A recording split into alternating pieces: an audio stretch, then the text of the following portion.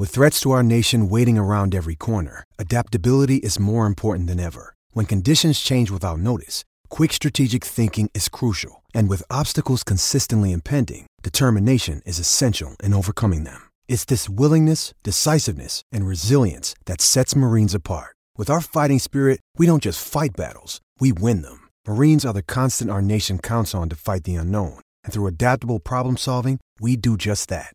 Learn more at marines.com.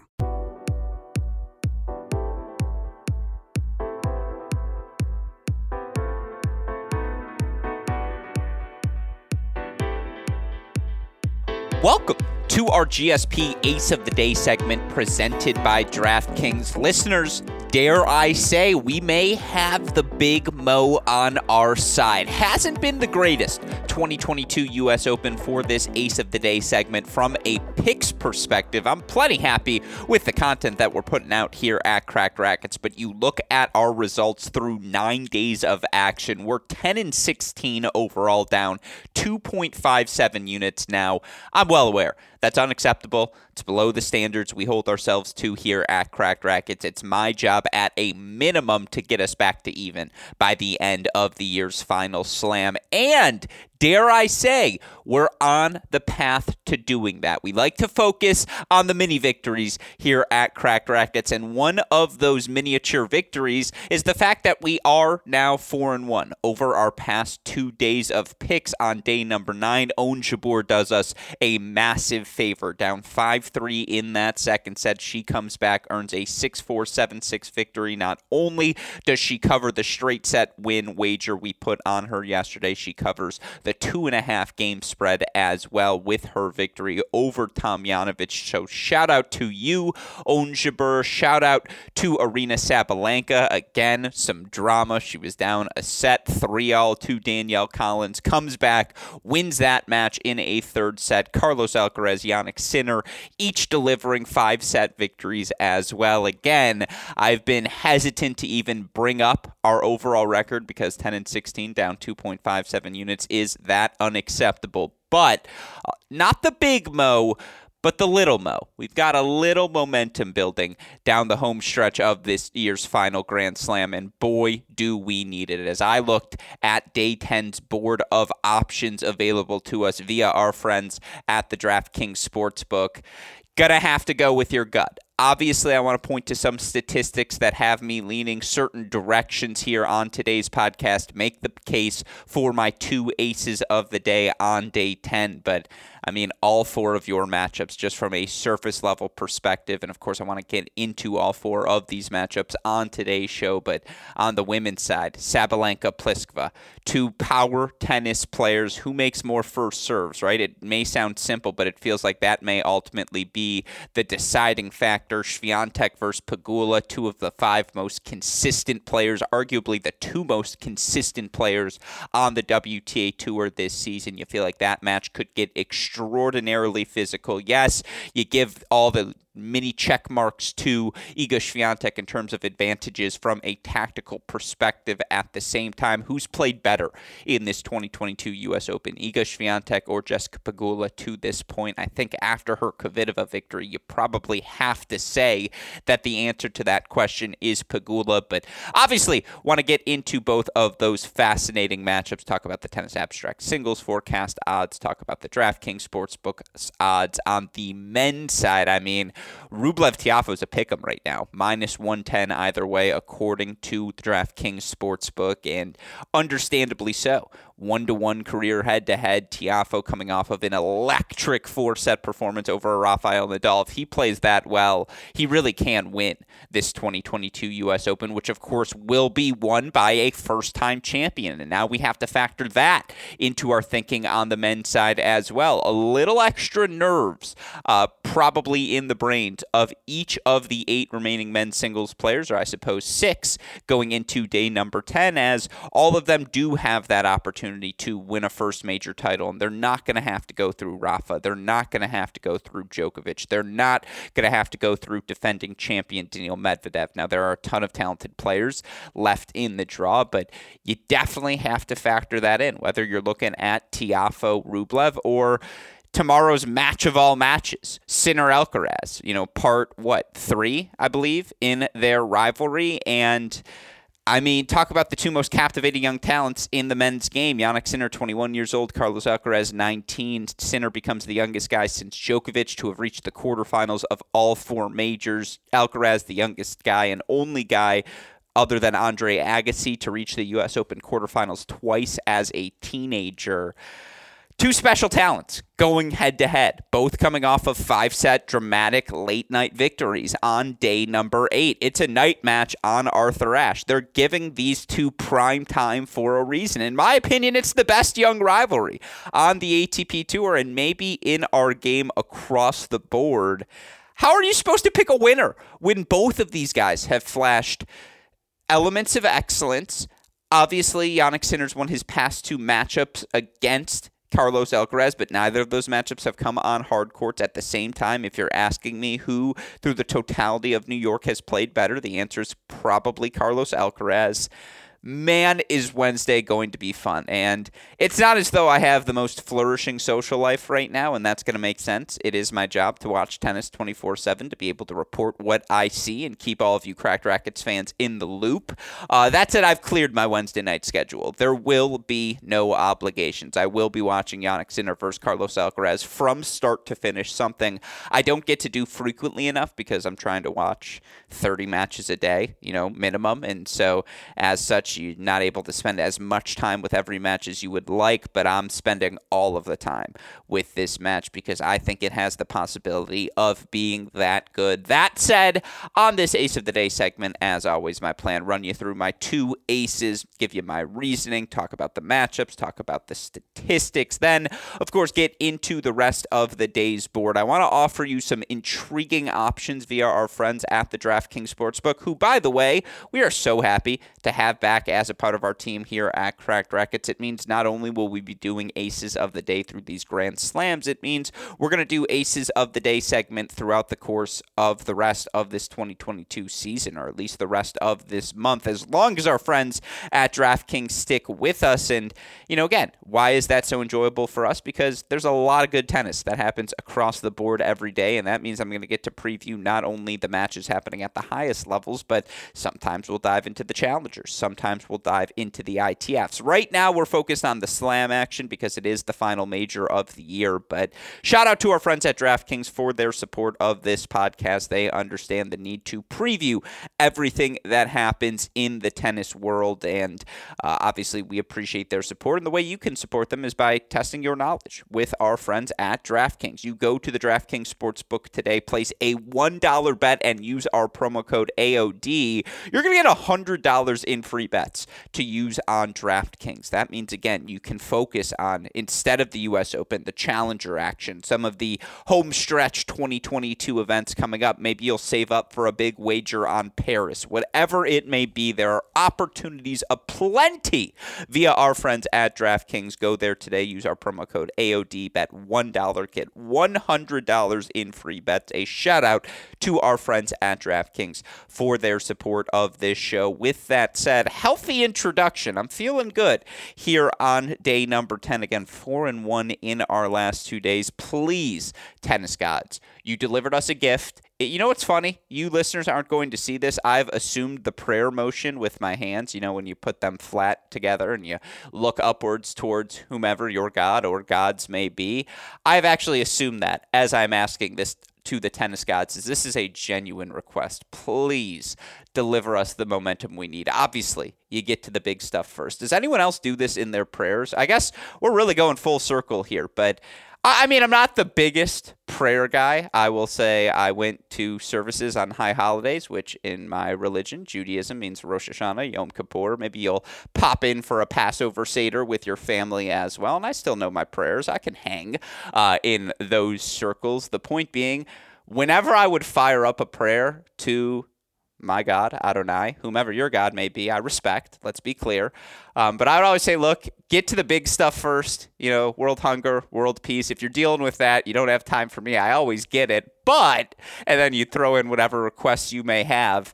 That is my request to the tennis gods. I know you got some serious stuff to deal with right now, but if you also don't mind blessing us with just a little bit of momentum down the home stretch, it would be very much appreciated. With that said, again, I do want to look at day 10's matches. We've got 4 singles quarterfinal matches at the 2022 U.S. Open. Let's get into it. Here are my aces of the day. Ace number 1, a straight money line wager. We're going to go with Aryna Sabalenka once again. And look, there is always going to be a degree of drama associated with any Aryna Sabalenka tennis match. It's what makes her, in my opinion, the most compelling and captivating watch right now in all of tennis, whether it be men's tennis, women's tennis, just because you never know what's going to happen in a Sabalenka match. And I've said this before when describing her game. Every match you watch her play, there's going to be 5 minutes where the double faults pile up, and I've mentioned this before. The gap between her and her 300-plus double faults coming into this 2022 U.S. Open, the gap between her and second-place Coco Gauff, who has a little over 200 double faults, is big as the gap. That's English there. Is as big as the gap between Gauff and the 24th-ranked player in double faults this season. That's how many more free points Aryna Sabalenka has given away than her competition this year, and yet, for every 5 minutes of the double faults piling up, of the immediate early errors, the slaps in the net, the total dejection in her body language, there are 10 minutes where you just think to yourself, oh my God, Aryna Sabalenka could be the best player in the world. If it all clicks, she can just do a totality of more things than just about any player in the women's game. And that includes Iga Swiatek. That includes the countless captivating young talents we have, because her combination of power, speed, willingness, and ability moving forward, and then, dare I say, borderline, I don't give a attitude. It's just the totality of things you need to succeed at the highest level. And getting all of those things to click at the same time, that has been the proverbial struggle for Sabalenka throughout the course of her career. Of course, there have been countless ups and downs, including this season, where she was awful to start the year, whether it be on serve, against Pedersen, Yvonne in the 2 lead-ups to the Australian Open. The fact that she even made the 4th round of that Australian Open felt like a massive swindle by her. And then, first-round losses to Paulini, Begu in Indian Wells, Miami, respectively, where the double faults began to pile up.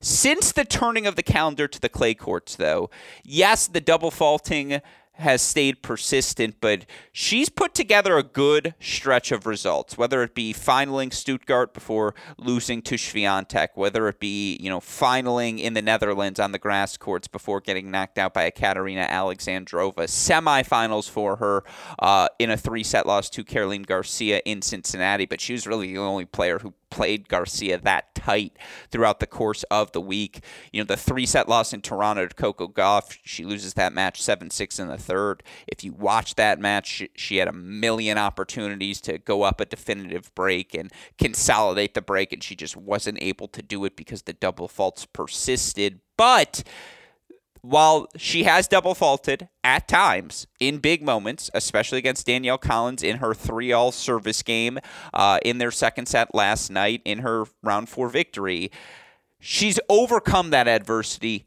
at so many times this season. And whether it was at this U.S. Open, down 6-2, 5-1 to Kaia Kanepi in the second round, she wins that match in 3 sets. Again, yesterday, 6-3, 3-all. She had 7 breakpoint chances that she failed to convert. Collins holds 4-3-all in the second set. Sabalenka then goes down a couple of breakpoint chances. They play a 25-minute changeover, the 2 service games of each player, 25 total minutes. Sabalenka holds for 4-3. Sabalenka goes on to win 8 of the next 10 games and close out the match in straight sets. And listening to Sabalenka in her post-match press conference, and shout out to Courtney Nguyen of the WTA, who asked Sabalenka, who has lost her last 2 matches against her opponent tomorrow, Karolina Pliskova, the number 22 seed. Courtney asked, because Sabalenka is now 2-2 overall against Pliskova in their careers. And Pliskova won the first two, Sabalenka won the first two. Pliskova beats her at Wimbledon, beats her in Cincinnati, I think, last year, and has won the last two. Courtney asked, what changed in the matchup? What was different in those second affairs than the first? Why has she been a tougher opponent? And Sabalenka said, because I let her get in my head, because I didn't think I needed to respect Pliskova after my early career success against her. And anytime she would slap a winner, as Karolina Pliskova will do from time to time, Sabalenka it confounded her. She was like, how is she doing this? This doesn't make sense to me. She shouldn't be this good. And Sabalenka says, I'm now more prepared. I understand that is Karolina Pliskova's game. I understand I have to be ready for the pace at which she plays and the fact that if I can be the steadier of the two players tomorrow, I will have more opportunities for myself, which is obviously not a perspective Sabalenka typically has. I just like the way she's approached these last two matches. I like the way she's problem-solved against Collins, against Kanepi, the fact that she is returning so aggressively, and more than anything else, at 24 years old, Sabalenka is moving better than ever. I mean, for someone with her degree of power that she's able to play with, to be able to move the way that she is as well, it's extraordinarily impressive. And so again, you look for Aryna Sabalenka, who overall this season, the double fault percentage has killed her from a hold percentage perspective, and yet her first serve has gotten better when she lands the second serve. She's more aggressive with it. It has gotten better when it does, go in the court and is clicking, as it has at this U.S. Open. From a return perspective, Sabalenka, top 25 returner actually this season. Now she ranks 23rd with her 36.5 break percentage, but that's a fourth consecutive year of improvement for Aryna Sabalenka. And with her ability to play elite tennis behind her first serve, with a combination of aggression and consistent aggression she brings as a returner, and again, I think she's not as consistent from a serving perspective as Elena Rybakina right now, but I think she can be just as good of a server as Rybakina. And from a metrics perspective, and honestly eye test perspective, I think Sabalenka is a better returner. And I just think Sabalenka is a dynamic player who can do so many different things. It's just about putting the pieces together. And I think competitively, she has really well at this 2022 U.S. Open. Again, she's hitting the forehand extraordinarily well. She spreads the court so well with how she changes direction when she's in the center of the court. That inside-out forehand is absolutely massive. She's totally comfortable blitzing a backhand both down the line and cross court. I just think she has the weapons to make life miserable for Karolina Pliskova tomorrow. And Pliskova has been so good over the course of her last two matches. 3-set wins over Bencic and Azarenka, respectively. You look for her yesterday against Azarenka. Azarenka just kind of didn't have the legs to hang with Karolina Pliskova. And I do think from an eye test perspective, Pliskova has played better than Aryna Sabalenka thus far in terms of totality of the event. But with all due respect to Vika, who can crush the first serve, Bencic, who can get after the first ball, I just think the totality of power coming at Pliskova in this next match is unlike what she's seen so far in this event. And I think against Azarenka, the match felt on Pliskova's terms. Against Bencic, sets number 2, 3, the match felt on Pliskova's terms. With all due respect to Karolina Pliskova, who again is playing excellent +1 tennis and, semifinal Toronto now, is clearly back into her best form after a really shaky start to the season. It's impossible to play your best tennis against Aryna Sabalenka because of everything going on across the net. You're just going to inevitably end up playing on Sabalenka's terms because she's going to connect on a couple of massive first serves. She's going to hit these scoop +1 forehand on the rise, down the line winners where you're just like, how the hell did you make that shot? She just kind of shrugs or lets out a big come on. And again, for Pliskova, she's been really good these last two rounds. I wonder if they may have added up on her, though. It's been a lot of tennis, a lot of physical tennis as well. Now, again, against Aryna Sabalenka, you're never going to play the longest points, but I'm leaning Sabalenka in this match. I think she's definitely had the better season. Of course, again, injury has to do with that due to Pliskova missing so much of the start of the year. Pliskova makes the Toronto semifinals. Sabalenka makes the Cincinnati semifinals, so I actually think they both came into this U.S. Open in relatively equal form and confidence.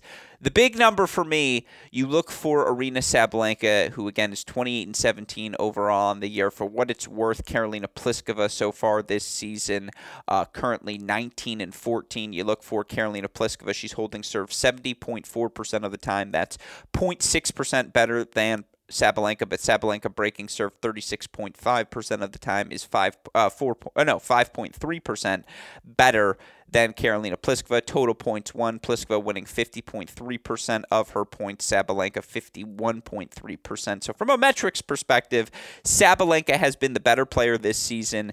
Eye test perspective, Pliskova's probably been the slightly better player this year. Of course, you look at the WTA points race at this tournament. Points race-wise, Sabalenka currently sitting at 8th. Pliskova with her run actually up to a respectable 26th, which again, given how slow the start was for her this season, that's a pretty good fight from the 30-year-old to just keep herself in the hunt and give herself a chance to end the year top 20. 2-2 career head-to-head. You look at the matchups, again, Pliskova 3-set win at Wimbledon last year, straight set win in Montreal, Sabalenka 3-set wins, in Cincinnati and Eastbourne back in 2018. I do think from a value perspective, maybe the over is the best play. Over 2.5 sets plus 120, there's value there. Over 20.5 games, which if they play a 7-6 first set, and I think they very well could. You look overall, again, in their 4 matchups, they've actually only played 1 tiebreaker, but they've had 6 of their sets go 6-4 or deeper. I think the over is a good number. 20.5 games, and it's a 4-5 or, a 3-set match. Over 20.5 games, minus 150. You want to give the extra game over minus 21.5, which means you really need a tiebreaker set. Minus 120. I think is also not the worst play.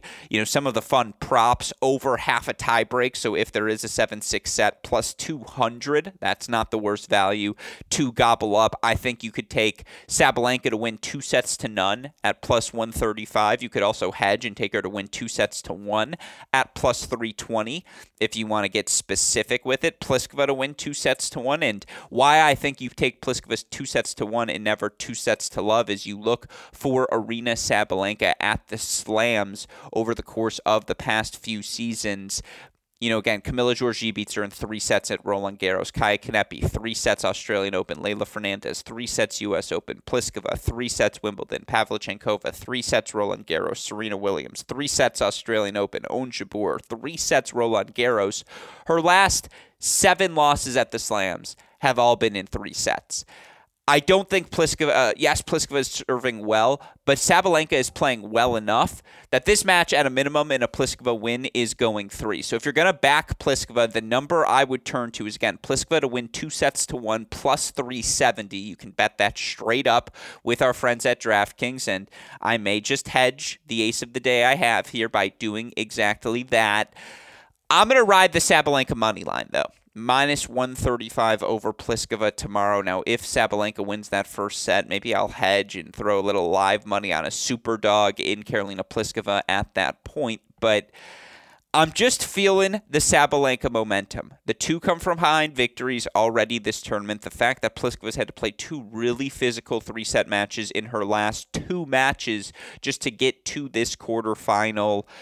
I think the Sabalenka serve is the single biggest weapon Pliskova has faced thus far. I think Sabalenka's got the sort of weapons that even though Pliskova is moving better, those weapons are still so big that Pliskova's lack of elite movement will continue to be a problem. I think backhand to backhand, Sabalenka can play her even. Forehand to forehand, the heaviness of that Sabalenka ball may end up giving Pliskova some trouble. Again, I think this match is close.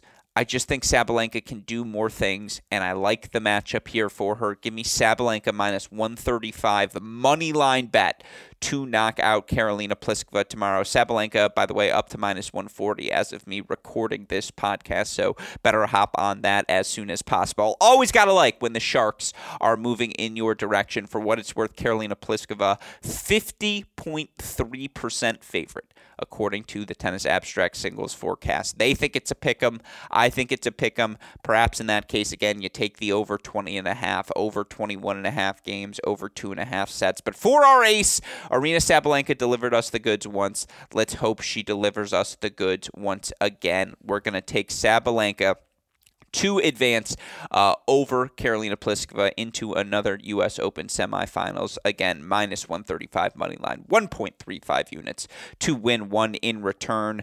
That was far too long on that match, but again, all of these matches are so fascinating. I could spend 20 minutes on each of them. Next, I'll go to our second ace of the day.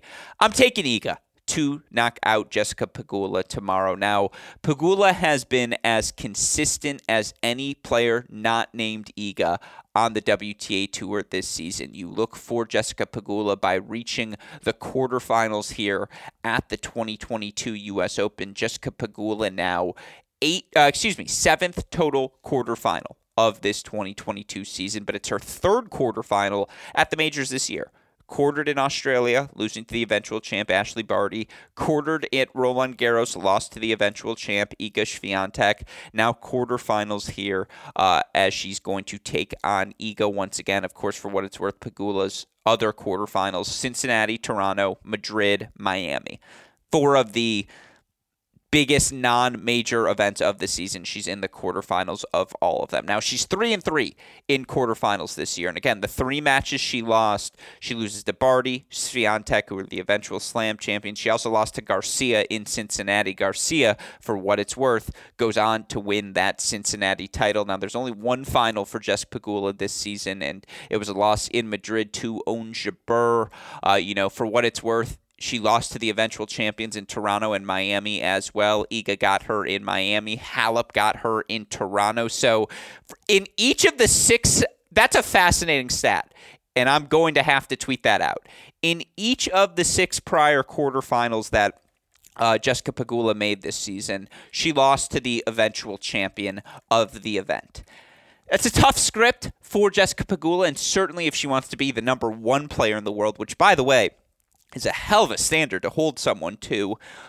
She's got to win more of those matches. But there's no doubt it's been a career year for Jessica Pegula, who, again, is competing in her 7th quarterfinal. You look at where those matches have happened. You look for her overall now in this 2022 season, 35-16, a 69% win percentage. She's top 3 in the points race right now, currently sitting at 3rd, and a comfortable margin now between her and 8th place Veronika Kudermetova, and that number may shift depending on how this U.S. Open ends. But either way, Jessica Pegula is looking like she is going to qualify for the year-end finals in Fort Worth, Texas. Some news we learned today, sneaking that announcement here into this Ace of the Day preview. That said, again, you look for Jessica Pegula this season. She's had some difficulties against the top players in the world. 5-8 against the top 20, 2-7 against the top 10. Of course, 2 of those losses have come to Iga Swiatek, who beat her 2-5 in Miami, 3-2 at Roland Garros. Iga had a lot of success on the return of serve in those matches, in particular 6 breaks of serve against Pegula in Miami this season. She broke her, I think, 6 more times, in their matchup at Roland Garros. Again, and I alluded to this in the intro, if you're checking off each category for each player, you probably give slight edges to Iga Swiatek in every category. Certainly, if you look at the statistics for Iga, they're just a little bit better than Jessica Pegula. Obviously, Iga top 10 in both hold and break percentage this season. She's one of 2 players you say that about. She's holding 75.5% of the time. Pegula holding a career-high 72.5% of the time, which is a top 20 number for her. That said, again, Iga even better on that serve and break-wise. Jessica Pegula, who was number 2 in break percentage on the 2021 season. She is an elite returner. She breaks serve over 37% of the time. Iga Swiatek breaks serve over 50% of the time. Iga is maybe the best returner we've seen in a along the lines of a Simona Halep, one of those generational returning talents we see emerge on the WTA Tour. Again, forehand. Both of their forehands are susceptible to spraying. Pegula hits the forehand a little bit flatter. Swiatek obviously a little bit heavier. The Swiatek backswing a little bit more complicated, but she can also do more things with her forehand. I think her inside-out ball is definitely heavier, a little bit more effective, creates more angle. Both of them hit the inside in well. Swiatek hits the cross-court with more angle. Pegula probably a little bit more depth, but slightest of edges to Iga Swiatek on that forehand. As good as the Jessica Pegula backhand is, no one gets the edge on backhands over Iga Swiatek. Movement-wise, Pegula is a very good mover now, but so is Iga, so no definitive advantage there. Pegula's a good volleyer, so is Iga. You might give the slightest of edges on net play to Jessica Pegula, but again, only the slightest. I love how willing Iga is to hit that overhead, although I would say Pegula is definitely better at that overhead, and again, I think that's probably her most impressive feature moving forward for Pegula is how confident she is putting that ball away. That said, from a baseline perspective, I just think Iga can do more things. And looking for both of these players, Pegula's dropped just one set, wins over Golubic, Sasnovich, Yuan, and Kvitova thus far. For Swiatek, dropped just the one set last round against Niemeyer, wins over Davis, Stevens, Paolini. Neither has had the toughest tests to this point of the event. Certainly Pegula advanced comfortably against Petra Kvitova. That said, Kvitova played poorly. She was spraying from the start. You could tell physically she just didn't quite have her legs under her after that Garbine Muguruza 3-set thriller. That said, you can't fault Pegula for beating the opponent she was supposed to beat, and that's a big confidence-boosting win for Jessica Pegula, again, given some of her struggles against top 20 opponents this season. Iga hasn't played great. The serve has sprayed on her. The forehand has sprayed on her in particular. It feels like she's not comfortable swinging through that ball 100% even at this stage of the event. That said, it's the problem solving for Iga. The fact that Niemeyer's power did give her some issues, and she was spraying to start set number one and was down a set and a break, only to start taking the return of serve on the rise and just imposing herself more fit with her physicality, working Niemeyer into the outer thirds of the court. I just feel like her relentlessness ultimately is what the totality of things she can do combined with that relentlessness just wears Jessica Pegula down. I think this match could be tight. This is another match where if you want to take the over 2.5 sets, I can't blame you at plus 120 odds. If you want to take the over 19.5 games at minus 115, no shame in that wager at all. If you think Swiatek's going to win in straights, you want to get her odds boosted. You can take her to cover a 1.5 set spread at minus 105. If you think Swiatek is going to win in straights, you can take her to win 2 sets to love minus 115. If you think the match is going to be tight, bet this both ways. Take Iga to win 2 sets to 1. Take Pegula to win 2 sets to 1. Both of them plus 310 bets. I mean, those are enticing odds. If you think the match is going the distance, if you think Pegula is just such a nightmare matchup physicality that she's just going to linger and that Iga is not playing well enough to definitively put her away, yeah, take the 2+ odd bets. Kick your feet up, pray that the match goes 3 sets, and try to enjoy yourself. I think Iga ultimately wins this. I mean, again, 2 straight set victories for her already this season. I made the case from a matchup perspective. I think the heaviness of the Swiatek forehand will force the Pegula forehand to spray. I think, again, that topspin getting into the body of Pegula with how she hits the forehand will cause the errors to emerge. And then, again, as good as Pegula is on that backhand wing, Swiatek's backhand is elite. It's what makes her freaking Iga. I'm going to take Iga to win. If she does win, even if in 3 sets, I think she's still going to cover a 2.5 game spread. I just don't see a world, I'm knocking on wood, where Iga loses another lopsided set, a 6-2 or a 6-1 set. I think she's going to keep things close no matter what, particularly given Pegula's game style. I think Iga ultimately pulls away. I'll take her to cover the minus 2.5 games. Now, we're laying a little juice at minus 150, but we'll throw the full 1.5 units on it to win one in return.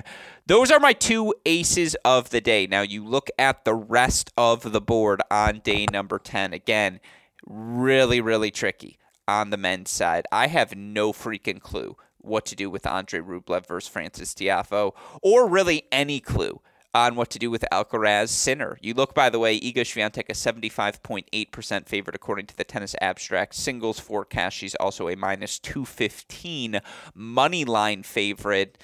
I mean, there's a reason Rublev, Tiafoe tomorrow, minus 110 apiece. You look at the Tennis Abstract singles forecast. Interestingly, they have Andrei Rublev as a 68% favorite, but how can you say that definitively, given the fact that we saw Tiafoe beat Rublev at this event last year in what was a fantastic 5-set match between the two? I mean, we talked about this on the mini break today in recapping Tiafoe's victory over Rafael Nadal, but Tiafoe's just taken things to another level as a server. And the aggression with which he played against Diego Schwartzman, he was, won over 70% of his net points on over 40 attempts, just moving forward and putting the onus on Schwartzman to come up with something special. He did the exact same thing against Rafa in the round of 16, just relentless with his aggression, taking his backhand return on the rise with ease just to take time away from his opponents. It's what you need to do against Andrei Rublev. You can't let Rublev just create freely from the center of the court, because Rublev does that too well. And we saw that yesterday against Cam Norrie, where Rublev was flawless in a straight set victory. And Norrie didn't play great, but again, everything was on Rublev's terms. The passing shot he hits to clinch the break in the third set, 4-5-4 on the run, backhand, short angle, cross court. That's when you know Rublev's feeling himself, is when he's making that ball. And again, Andrei played great in a 5-set win over Denis Shapovalov, where he faced some adversity. Served for the match up 5-4 in the fifth, got broken. Shapovalov holds for 6-5. Andrei recovers, wins that match in a 5th-set breaker. Andrei's playing confidently. Andrei's playing well. And I think this is the first time in a while you can say that about Andrei Rublev. Yeah, he was great. Marseille, it was either Dubai or Doha earlier this season. In semifinals, Indian Wells.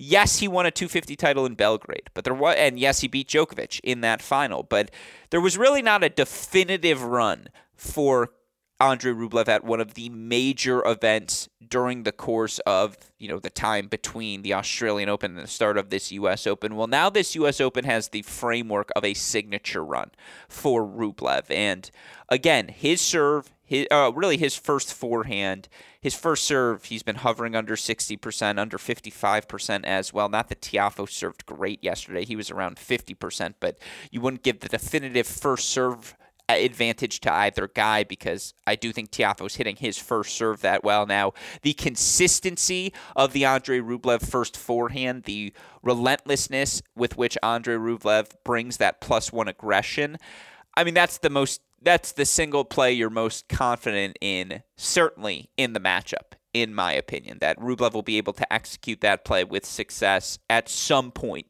during the course of the match. But man, Tiafoe puts pressure on him. Tiafoe's going to be comfortable, taking his backhand up the line and not allowing Rublev to camp out in that ad side corner. Tiafoe will move forward to the net behind +1 balls, behind slices, and just force Rublev to hit from uncomfortable positions on the court, not allow him to play free offense. And he'll have the crowd behind him. And after beating Rafael Nadal, and as captivating, energetic, positive as Frances Tiafoe is, this crowd's going to want to get behind Frances Tiafoe. They always have. They always will. I mean, again, yes, Rublev beat Tiafoe at Indian Wells, but those are slightly slower courts. I think the faster courts play to Tiafoe's advantage because they maximize his serve and, again, they make his +1 forehand that effective, plus his speed transcends court speed. Not that Rublev's movement is an issue anymore for the Russian. I take the over in this match more than anything else. Again, over 39.5 games, -130. You can get over 10.5 games in the first set, meaning it's 7-5 or 7-6, +150. I think either guy is going to win, in 4 sets. If you bet the 4-set total in the match, +160, 5-set total, +265. If you don't think either guy is capable of winning in straight sets, and I don't, I would bet those 2 bets. Again, the 4-set total, the 5-set total, both plus odds, and pray that the first 2 sets go in different directions.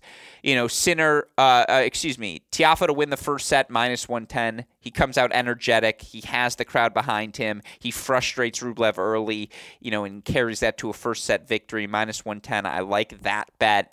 Both of them to win 3-1 is plus 400. I like those bets. You can honestly bet them to both win 3-2 as well at plus 600. And again, as long as the match doesn't go straight, you pretty much have your bets covered. I like this matchup as a tennis fan, first and foremost. The athleticism, the shot making, the power, the difference that we're going to, the different ways Frances Tiafoe is going to have to counterpunch against Andrei Rublev, point in, point out. It's going to be fascinating to watch. And as such, I'm staying away from this match from an ace of the day perspective. I'm not certain who's going to win it. Again, from a money line perspective, it's minus 110 apiece. Rublev a 68% favorite. I would lean Rublev in 4 sets, but I really don't feel good about it whatsoever. I just think it's so hard to follow up a victory after you beat a Nadal or a Djokovic, especially at these slams. That's why we've seen so few of these guys do it and then follow it up with major success or do it at all, period. I know it wasn't a vintage Rafa that Tiafoe ended up beating, and I know he's the sort of guy who, again, from an emotional perspective, he will bounce back. He will be energized. He will have the crowd engaged and cheering him on. I'm taking the over, but I'll lean Rublev ever so slightly in that match. And then the match of matches, Carlito versus Sinner. Carlos Alcaraz, 58.1% favorite to knock out Jannik Sinner. Sinner, a plus 145 underdog. Alcaraz minus 185 money line tomorrow. I mean, this match is a pick'em. And you look between these two players, Sinner now 42-11 overall on the year. He's 38-3 against opponents ranked outside the top 20, and against top 20 opponents here this season. He has earned some better wins over Alcaraz a couple times. Rublev, Carreño Busta. I mean, that said, as good as Jannik Sinner has been, Carlos Alcaraz has even been the next level. Alcaraz, a ridiculous 48-9 overall this season. He's winning 84% of his matches. 9 losses. 9 total losses this year. Of course, he won Madrid, won Barcelona, won Miami, won Rio. 4 titles to Sinner's 1. Of course, the counter is that Sinner's beat him the last 2 times they played, whether it was in the Wimbledon 4th round where Sinner earned a 4-set victory, whether it was in Umag where Sinner comes from a set down to earn a 6-7, 6-1, 6-1 victory over Alcaraz. This matchup is just so delightful because they're two guys who just get after it every single point. There's not an ounce of quit in either of these two young stars. And, again, respectfully, I don't think the numbers are going to tell us that much. Sinner holding 84.5% of the time. That's a top 20 number. He's breaking 25.5% of the time. That's a top 20 number. Carlos Alcaraz holding serve 85.1% of the time. That's a top 15 number. Breaking serve 30.2% of the time. That is also a top 15 number. Overall record-wise, title-wise, statistic-wise, Alcaraz has been a little bit better than Jannik Sinner. On the flip side, Jannik Sinner, 2-0 against Carlos Alcaraz in their last 2 matches, which have both come in the last 2 months. That makes up for the slight edge you might anecdotally offer to Carlos Alcaraz. Both of them 5-set thrillers on night number 8 of the 2022 U.S. Open. For Sinner, he played 3 really good sets, 3.5 really good sets against Ilya Ivashka, minus 1 difficult, certainly back half of set number 2 and set number 4. He looked a little bit aimless, and the first serve was rough for him all night long. That said, I mean, physically, Sinner's just on another level now. He has gained another half step of speed. He's so fluid in and out of his corners now, and just the pace he's able to generate, the depth he's able to generate. If he gets his hands on a ball, you're in trouble. And just, again, the relentlessness of his aggression from the baseline, the fact that he has gotten so much comfortable moving forward, finishing points at the net, serving and volleying if his opponents are going to cede all of this space in their return positioning. Sinner's got all the chess moves, and he's no longer the robotic swing big from the baseline, hope that works player that he was at age 18, 19. There's now a plan B, a plan C, a plan D. And for Jannik Sinner, he's now reached the quarterfinals of all 4 majors. Youngest guy to do it since Novak Djokovic. On the flip side, you've got a Carlos Alcaraz who you would say all of those exact same things about. And watching Jannik Sinner Carlos Alcaraz track down some of the forehands he did against Marin Cilic on night number 8, your jaw dropped. It was just mesmerizing, the athleticism of Carlos Alcaraz. I'm convinced he could be in any position on the court, and you can't convince me there's not at least a 2% chance he can track down the ball that you hit. No matter where he is, no matter what the shot you're hitting is, no matter what the positioning is, Carlos Alcaraz is that sort of freak. And you might feel more confident in terms of a plan A, that the serve, the +1 forehand, the way Alcaraz goes inside out, and then that third ball either inside in or drop shot. It's the single most effective combination that either of the two guys bring to the court.